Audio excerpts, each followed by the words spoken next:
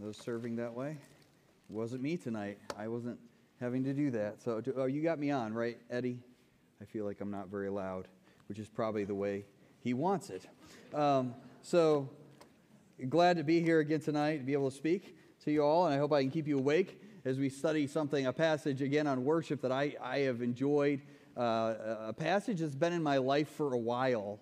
Not just because I grew up in church, but because when I was in college in the year 2000, I traveled on a summer team that did drama and music, and there was a skit about this passage, John 4, the woman at the well, Jesus there. Guess who got to play the role of Jesus? Yes.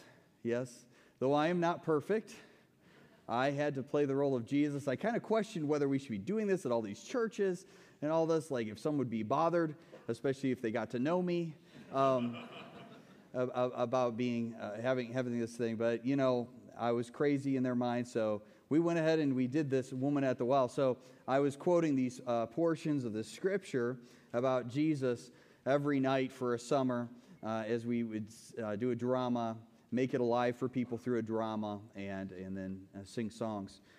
So anyhow, it's been in my life for a while. Here's a pic of that group. Can you see me up there?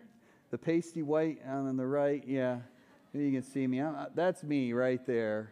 I think I look about the same. Now, there's someone else who's very prominent, could not play the role of Jesus because of lack of humility right here in the front. You guys might recognize Scott Hibbs there, who traveled with us on that team as well. He's into drama a lot.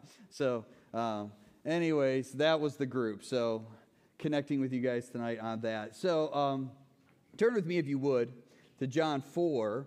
A lot of memories in this passage then, but it's an important passage of Jesus telling us something about worship. It's very clearly just that he spells it out. And as I studied this, I really just wanted tonight to be about the word spirit and truth that he talks about. Worship in spirit and truth. And I couldn't as I studied it. So hopefully we get through this whole thing tonight. But there's so much kind of that went into this. But there are, as a point of illustration here as well as we get started, there are some jobs out there where it doesn't matter who you are as long as you can perform what they need you to do. And then there's other jobs or positions out there where it matters, it seems like it matters only who you are or who you know. And you've probably thought that about some of the people that might have been over you at some of your jobs, that they just were related to someone, and that's the only reason they had it. And then there's some jobs where both are important, that they want you to know the stuff, and you also have to have some connections to make it happen almost. I've kind of found that when I first moved here in 2000, or was going to try to move here in 2005. Started doing some job interviews, had a degree in music, had a master's degree in music, couldn't get a job. I had the abilities, they knew I had them, had great references, but just couldn't get the job. God had other things. He was guiding us somewhere else. But then, 2013, we moved here anyways, got to know people. They started seeing that I wasn't just a Yankee who didn't know how to speak Southern.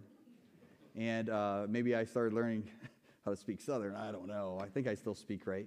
But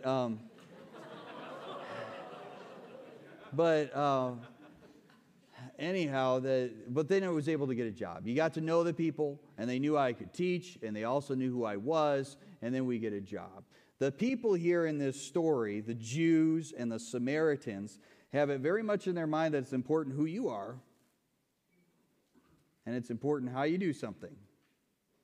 All right, and they both have that in their mind. So as we study this tonight, let's see how much they're right and how much they're wrong. We'll come back to this at the end a little bit as part of our application that you can see at the bottom of your sheet. So a little historical background as we try to fly through the beginning of this chapter 4 of John. What we have here is that the Samaritans versus the Jews sort of idea is going on. 722 BC, the 10 northern kingdoms of Israel fell into captivity from the Assyrians. The Assyrians deported many of the Israelites, and still many Israelites were still left. They infused other captives that they had from other places in there. So we have the intermarriage, the assimilation of mixed culture, and religion emerged. And some people even call this area then the lost tribes of Israel. And you can kind of see during the Assyrian kingdom there, that blue section up there of this area of what was going on as people went off to captivity. Eventually, the southern tribes also go into captivity. I think it's 586. But then the southern tribes are coming back in 539 BC, before Christ. The southern tribes come back. They want to rebuild the walls in Jerusalem. Who's opposing them? But the people right here. Okay? So they're being opposed by people of Samaria. Tension going on there. Later, Samaria builds a rival temple at Mount Gerizim. This temple was destroyed by a ruler from down here that was Greek, a Judean Greek ruler named John Hyrcanus in 125 BC. So the continued animosity just between the territories really is something going on. And so you've heard this before, as you've probably heard this passage spoke on, but there's some odd things going on in this passage that aren't the normal thing going on for Jews with Samaritans. Jesus is in an odd place for a Jew at an odd time to meet to meet anyone, and then he ends up meeting this wicked Samaritan, or a sinner woman that's there. John 3, just before this, is not so odd.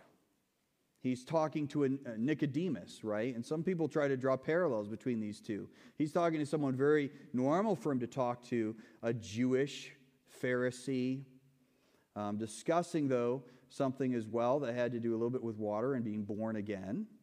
And so we have the common thing that would be normal for a Jew, and then the uncommon thing that Jesus was there for someone else as well, not just the Jewish people as we think of the pure Jews. So as we get into this, first of all, I'd like to point out that some of the odd things about this trip. It's not the preferred route. Okay, some people, they would have to go that way. But as you see Judea, if you're going from Jerusalem up to Galilee, Cana is where Jesus is headed in this chapter. Many of them would head east through Jericho, go over the sea, the river there, up along it, the Jordan, and then cross it again up there at the top. Talk about going out of your way, but that's how much animosity they really feel toward these people. A lot of tension. Instead, Jesus heads up, not a completely uncommon route for them, especially if they were needing to do it because of time or anything, but traveling straight up. So not the preferred route. Also, it's an odd time of day. If you look at this chapter, it says it's the 6th hour, which is about noon, not the normal time for a woman to be there at the well. It's odd for a Jew to talk to a Samaritan. Talking with Samaritans religiously defiles you, right? So a Jew isn't normally going to be talking to someone like that. It's odd for a man to talk to a woman and carry on a conversation at this time in this culture. And yet Jesus is doing that. It's very odd to request a drink from a Samaritan's cup. But though all these things seem very odd to us, we may think it's odd, God still has a divine appointment. He has a plan. God has a plan for people being saved. Jesus has a plan and a desire to see the lost come to him. Jesus is known for taking what is unclean and to make it clean. And he's done this for lepers, for the sick, for demon-possessed. He makes them whole. He can even take a sinner and someone like a Samaritan and make them clean. And praise God, because who are we? And we need Christ. So we could learn as well from the example of Christ, taking opportunities, potentially even outside of our own comfort zones, to witness for him, because all people are important. As we continue forward in verses 10 through 14 in this passage, if you just are the type of person who can kind of scan that as we get into it, it mentions the gift of God that Jesus is offering her, water, living water, as a gift of God. And what is the gift of God?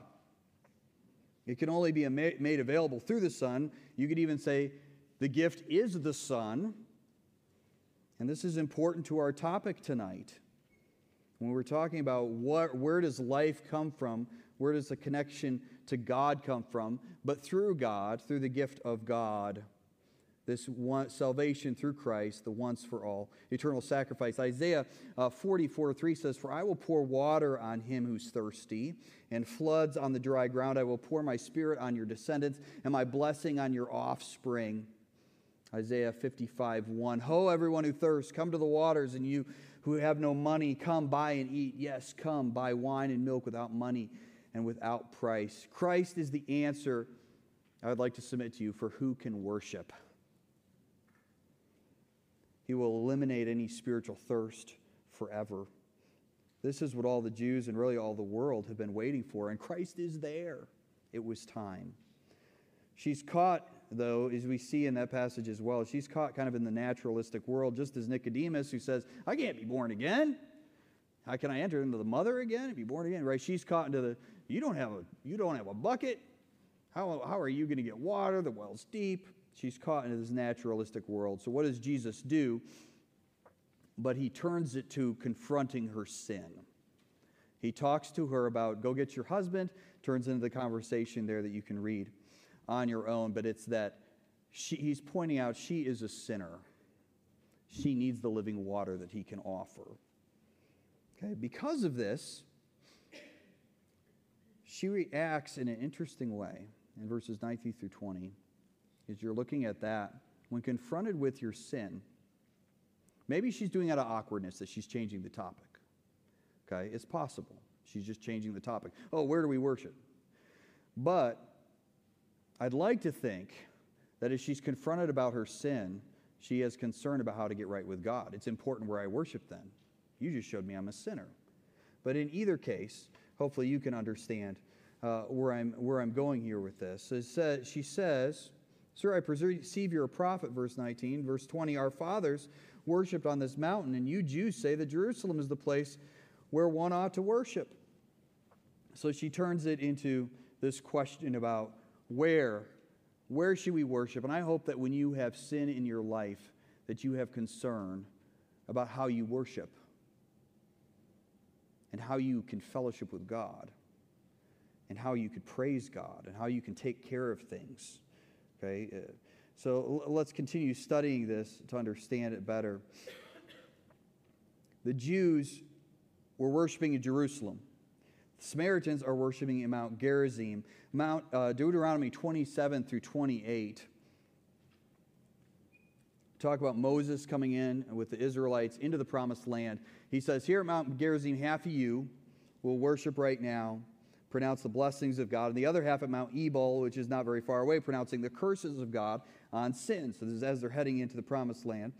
Later, Solomon, we know, in the Old Testament as well, is commissioned to build the temple in Jerusalem, which is what? Is God pleased with the temple? He is. He's pleased. If you study that out, he's pleased. He's pleased that Solomon has done this for him. The building is filled with smoke. All these different things that pop up is very interesting stuff there in 2 Chronicles, chapters 5 through 7, about God being pleased with the temple as a new place of worship there, where sacrifices are happening, right? Where there's priests who can communicate with God. Understand it's a different time than we're in, right? They're going to a priest and offering sacrifices, all these pictures of something for the future. Now, why aren't the Samaritans going to accept this? Why aren't they going to Solomon and worshiping with him? Well, there's animosity here, right, with the Jews, but they only accepted the first 5 books of the Old Testament. They only accepted the Torah as the Samaritans. So they're missing some of these things that God gave as a part of important information. And this thing about them not having all the information, it comes up in our passage tonight. So this is important for you to understand. They don't see all of God's word and the direction he has for them. They took 5 books, but they're missing 34. Okay, that's a lot. All right, they're missing a lot of what God had for the people. The words of God are important for worship and to know what he wants in worship, right? So with that in mind, let's head into this, chapter 4, verses 21 through 24, which is where we're taking our 4 points tonight. and we'll talk through those here. So it says in verse 21, Jesus said to her, "Woman, believe me, the hour is coming when you will neither on this mountain nor in Jerusalem worship the Father. You worship what you do not know. We know what we worship, for salvation is of the Jews. But the hour is coming, and now is, when the true worshipers will worship the Father in spirit and truth, for the Father is seeking such to worship him. God is spirit, and those who worship him must worship him in spirit and in truth." Let's pray. Father, we pray that as we open this word and as we talk through this, that people would hear the words that I say that are true, that they would meditate on things themselves and apply these things to their life in a way that would be fitting, and that you'd be pleased in our worship here through our church, through our people, this body that you have made and created here for us. I pray these things in Jesus' name. Amen. All right, so this brings us to our first point here under John chapter 4, and that is why we worship. So question words, you can go ahead and fill that in. I have my asparagus, whatever that is, popping up on the screen to show you what answers to fill in. There's a decent amount, so we better keep moving. Why we worship. So why would we worship?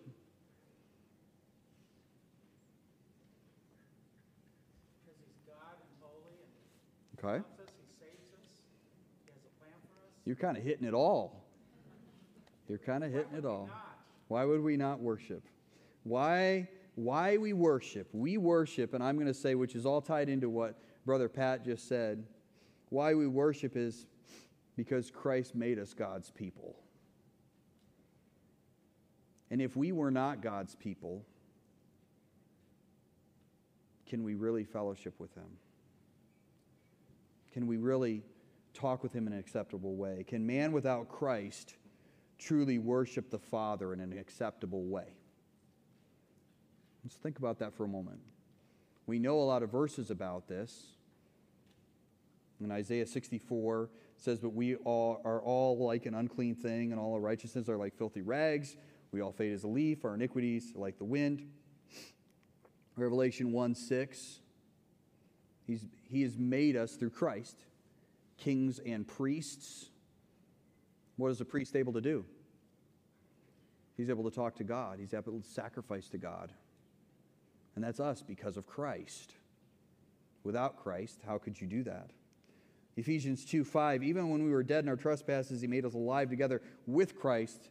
By grace you've been saved." Can a dead person, if you're dead in your trespasses, can a dead person be a true worshiper?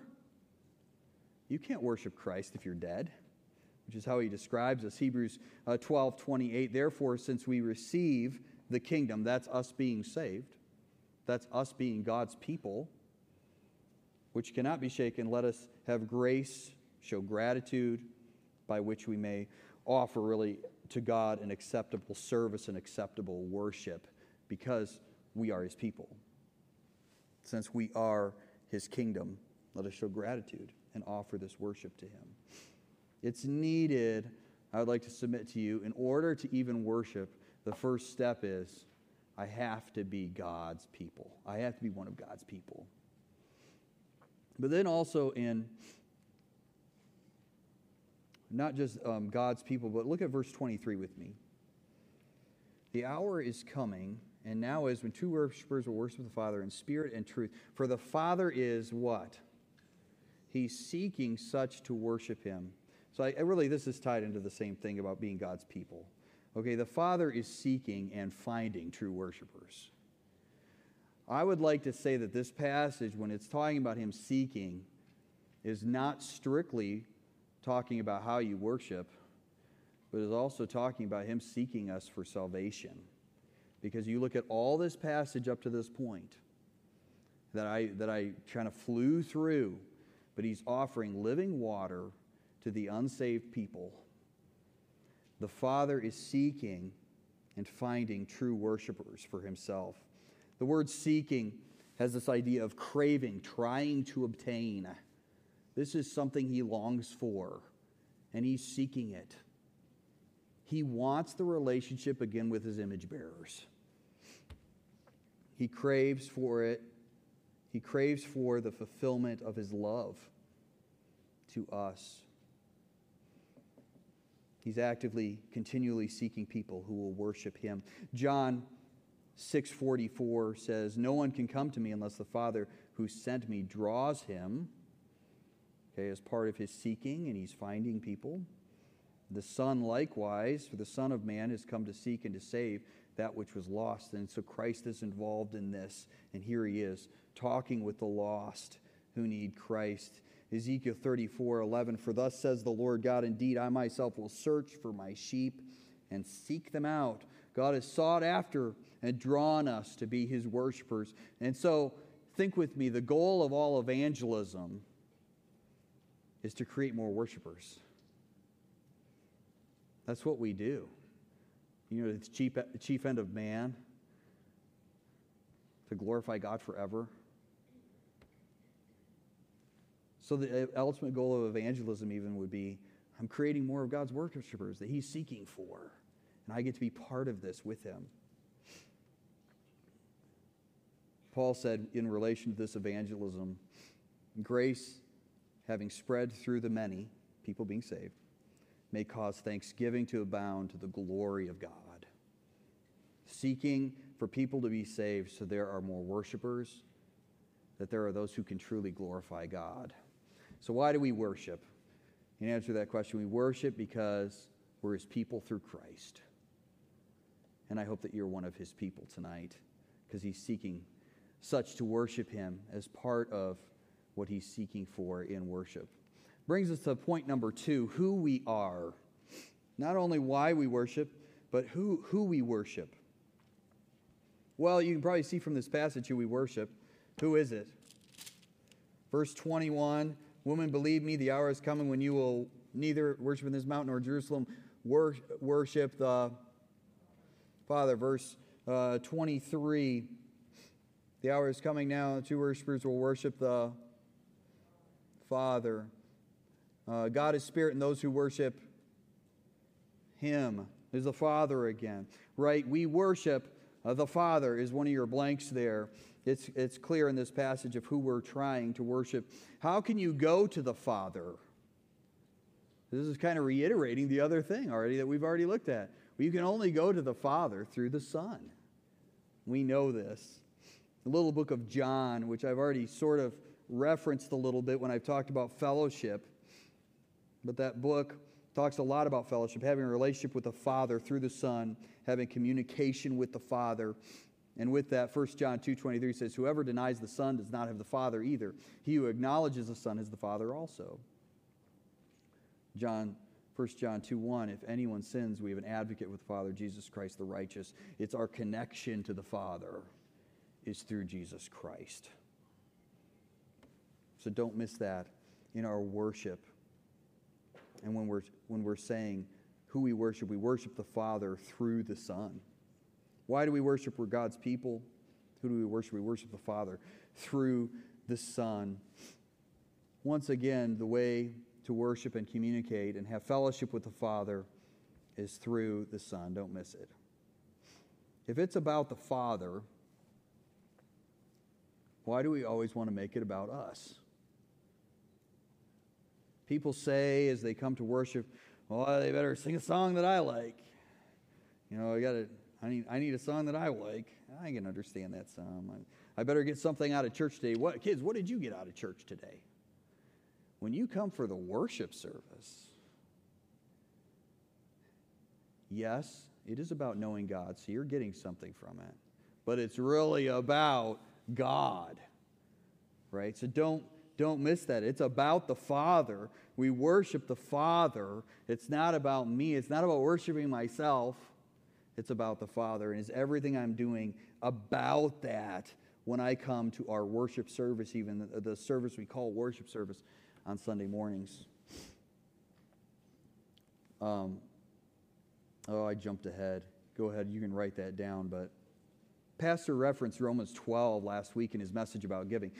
Because of what God has done for us, the mercies of God that it talks about in Romans 12:1, the mercies of God, everything up to that point in Romans about salvation, which coming to the Jews and the Gentiles, and everything going on there in Romans, because of those mercies to us of salvation, we present our bodies a living sacrifice, an act of worship to Him. Not conform to the world. It doesn't have to be about being like the world or cool like the world. It doesn't have to be cool to me, but it's about God, right? When it's talking about worship there in Romans 12, and we're living sacrifices, it's saying not to be like the world. But we're often so concerned about when I come, I hope I look cool, right? I hope we sound cool. No, not that I don't want you to dress nice and take it seriously, but everything we do isn't because of the coolness, it's because of God, right? And we're doing everything because of God, because it's all about the Father. Who we worship is the Father. Who we worship, that's where we get God as Spirit as well, right? Right at the beginning of verse 24, God is Spirit. And that's an important thing to note as far as who we worship. It's the essence of the Father. So what would that have fallout in this passage? If you've read the passage with me, what are some things that might be a fallout from God being Spirit in this passage?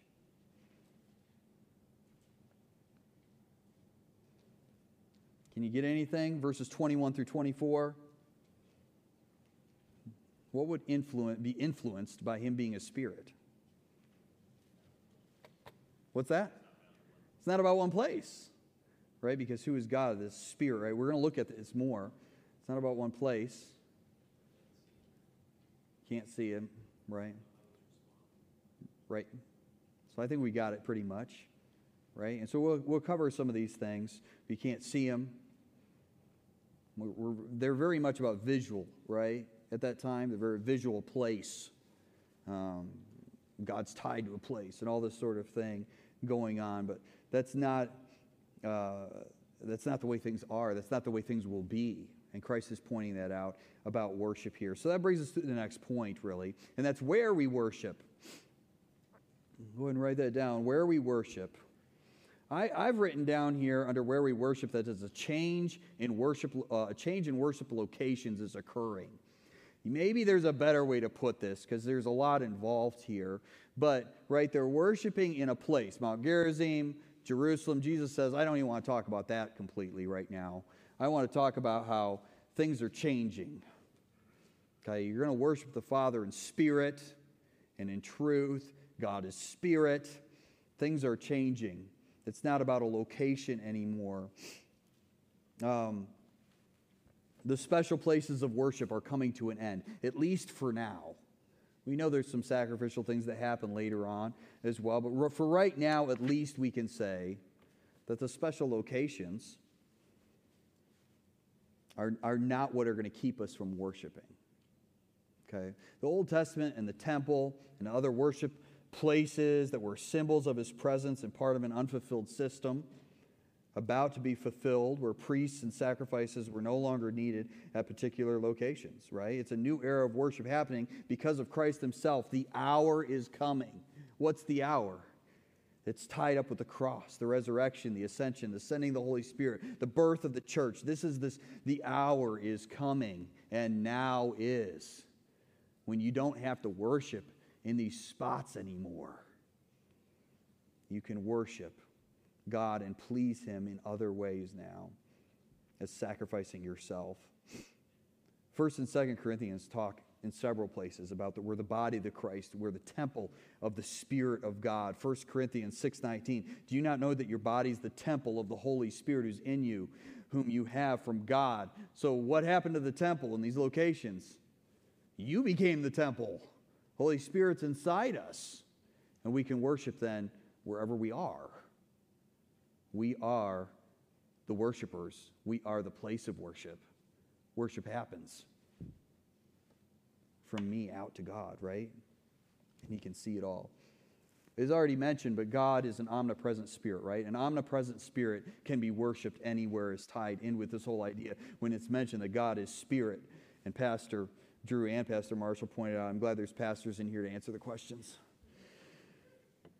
God can be worshipped anywhere. In Taiwan, when we were there, people were worshiping idols. We still have people we know that worship temples, or worship idols. On some of these idols that you could see in Taiwan, there would be a little hole. Do you know what the little hole is for? It's not just to hang it on the wall. Anybody know what the little hole is for? So the Spirit could go in. So the Spirit could go into that place, and you could worship it. And they're giving these incense and burnings and everything else, make it smell good. Spirit, come here. Be part of my worship. God is not confined to an idol, a building, a mountain, a valley, a river, a woods. He's not less of God in various places or if he's around kryptonite. He is God no matter what and everywhere. Amen. Not limited. It doesn't change who he is by being somewhere else because he is everywhere. We know he's everywhere, especially from, I guess I just jumped ahead again. We know he's everywhere. I didn't put this passage up here, but Psalm 139, quoted here often, where can I go from your spirit? Where can I flee from your presence? If I ascend into heaven, you're there. If I make my bed in hell, behold, you are there. If I take the wings of the morning, dwell in the uttermost parts of the sea, even there your hand will lead me. Your right hand shall hold me. He goes on to say that light and darkness don't change who you are. You're even with me in my mother's womb. So he's in big spaces. He's also in very small spaces. He's everywhere. It's amazing. Our omniscient God is everywhere and can be worshiped everywhere. We're not limited even to what the worshiper's body is doing, to doing a certain thing, but his heart. So as that psalm finishes, it says, search me, O God, know my heart. He's even there, our omniscient God. So now we're to our last point here, which is how we worship. Really, this is the nature of the worship that we're talking about, the spirit and the truth that's called out in this passage. Excuse me. In truth has to do with Scripture, ultimately centered on the Word made flesh. That is what the truth is. Some people wonder where truth is. It's not just your truth. It's not what you perceive as truth, which essentially comes down to your opinions based on what you've seen. People talk about my truth or your truth. But its real truth is only God's truth. This passage, they're missing truth. Remember, they've only accepted. You worship what you do not know. You only took the first 5 books. There's so much more there, and the Messiah is coming, and all this. And you're shutting yourself off from the full Word of God, and the Word is important because the Word is the truth that God is looking for in worship. John 17:17 says, sanctify them by your truth. Your word is truth. That's one of the verses for the Truth Tracker kids. The most important contributor to effective worship is the Scripture. Okay, I know we'd like to say maybe it's the Spirit, the second half of what's said. Some of you, and myself maybe, would like to say it's the music. Right? It's the most important part. It makes you worship. But the most important contributor to effective worship is the truth, which is God's Word. Amen. And from that, we're going to see that a lot flows out of that truth if it's meditated on, if it's thought about, if it becomes you knowing God. It turns into something. It's what informs worship for us. Revealed Scripture, which is ultimately centered on the Word made flesh. Again, Romans 12, it says what? Be transformed by the renewing of your mind. That's the Word, right? You're transformed by the renewing of your mind that you may perform acceptable worship. Is what's going on there at the beginning of Romans 12. How do I perform acceptable worship? My act of worship, the living sacrifice, but by renewing my mind with the truth. So based on this, what I've just said, in theory, what song would be the most powerful one, most worshipful in our church, do you think? I don't know. I would like to say maybe right after he's preached the Word, right? If you've taken the Word, if you've really taken it, and you've meditated on who God is, and then you worship with it. I would think if this is true, that truth is going to feed our worship, that would be the most powerful worship song that we sing here on Sunday mornings, because we've just been filled with the Word the whole time. Are there churches today who don't get into the meat of the Word and are superficial? Are they missing it? Are they missing what could excite them for true worship? Maybe they have false teachers that could hurt the worship. Are there churches that reject the truth because it doesn't fit the status quo? Yep, a lot of compromising going on, right? They're turning away from truth. But that's not what the Father isn't seeking, turning away from the truth, accepting all the truth through the Son, right? Focusing especially on the Son. There's one commentator who said, your praise can only go as high as your understanding goes deep. Because what are you worshiping about? It's kind of an interesting thing to think about with this. And then with this in spirit and truth, and I chose to cover truth first. You're worshiping in spirit and truth. Those are very much tied together. And most of the commentaries I even read on it said that. These are two things that are very tied together in the language. So here we have in spirit. What is in spirit? Well, this is what I believe it is. Okay, as far as I can tell from what I've studied, in spirit is a heart full of love in response to the Word, which is why I'm saying the truth of the Word is so important, because this is your heart responding to it, and this is what God is looking for from true worshipers, spirit and truth, the excitement from the truth as an offering to God. Our worship must flow out of the heart. Spirit and truth are inseparably married. When one of the questions I had about this passage as I started to look at it was, is it more the Holy Spirit in me or my spirit, my heart? But I've kind of just decided that that's not important, because if I'm saved, the Spirit's there, and it's part of me, and He's enlivened my spirit within me. And so it's His Spirit, it's my spirit, it's all right there, and I'm excited, right? And what does the Spirit do but constantly work with the Word? Enlightening, it talks about, I believe in Corinthians, about enlightening. The Spirit enlightens. It gave us the words to men of God. He breathes it out to men of God. The Spirit and the Word working so well together all the time. The Word leads excitement of the Spirit, leading worship. And we have this passage here, which is one of the bread and butter passages for musicians. It says Colossians 3:16, let the word of Christ dwell in you. Okay, is that the truth? Yes, that's the truth. Let the word of Christ dwell in you richly. Richly. Maybe some meditation going on in all wisdom, teaching and admonishing one another in psalms, hymns, and spiritual songs, singing with what? Grace in your hearts, or the gift in your hearts to the Lord. I'm filled with the Word, and I sing with the gift of God in my heart because of how I've just richly thought about who God is, and He's looking for those who worship in spirit and in truth. And is that you as you come? If truth doesn't excite you, why not? Are you distracted here? Do you have some idols in your life on Sunday morning? Are you thinking about something else? That's become your idol. The Word is what we're looking for and what is pleasing to God. We all know that it's possible to do the right thing with the wrong heart. And that's what I'm warning you about when you come to worship God. Are you here doing the right thing? Yeah, I'm coming to church. I'm singing.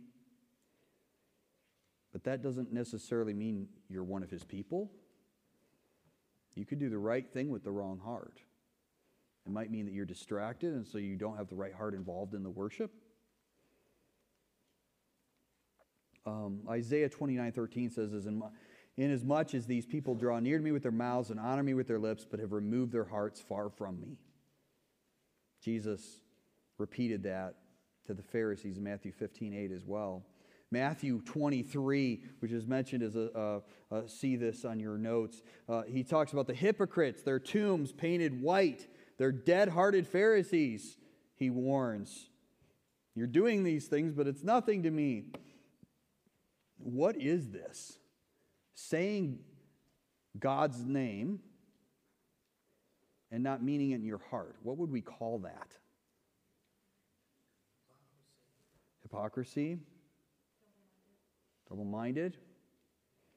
Taking the Lord's name in vain. People do it out there in the world all the time, and it's on TV all the time.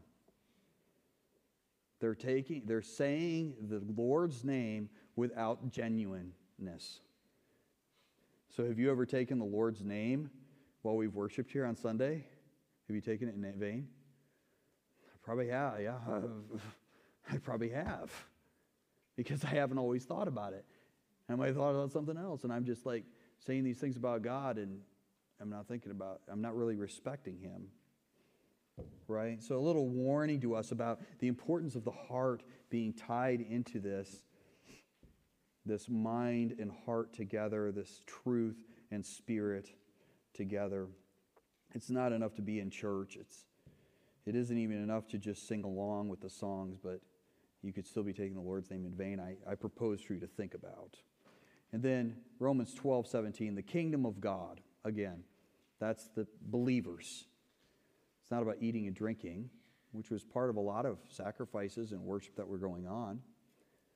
But the kingdom of God, those people who are believers, it's about righteousness and peace and joy in the Holy Spirit. And that's your heart engaged. It's that joy that we have as Christians. So as we kind of close here, as much as I hate to say it, worship is not music. Music is just poetry with a tune. So think about it. Worship isn't simply expository preaching. Worship is the word stimulating your heart to express itself. In Psalm 86, 11 through 12, David says, teach me your way. That would be the truth, right? Oh Lord, I'll walk in your truth. So he's saying, here's the truth. Unite my heart around this truth, and I will praise you. And that's the acceptable worship that God's looking for from us in spirit and in truth. Look at this quote John MacArthur has. Just read that on your own.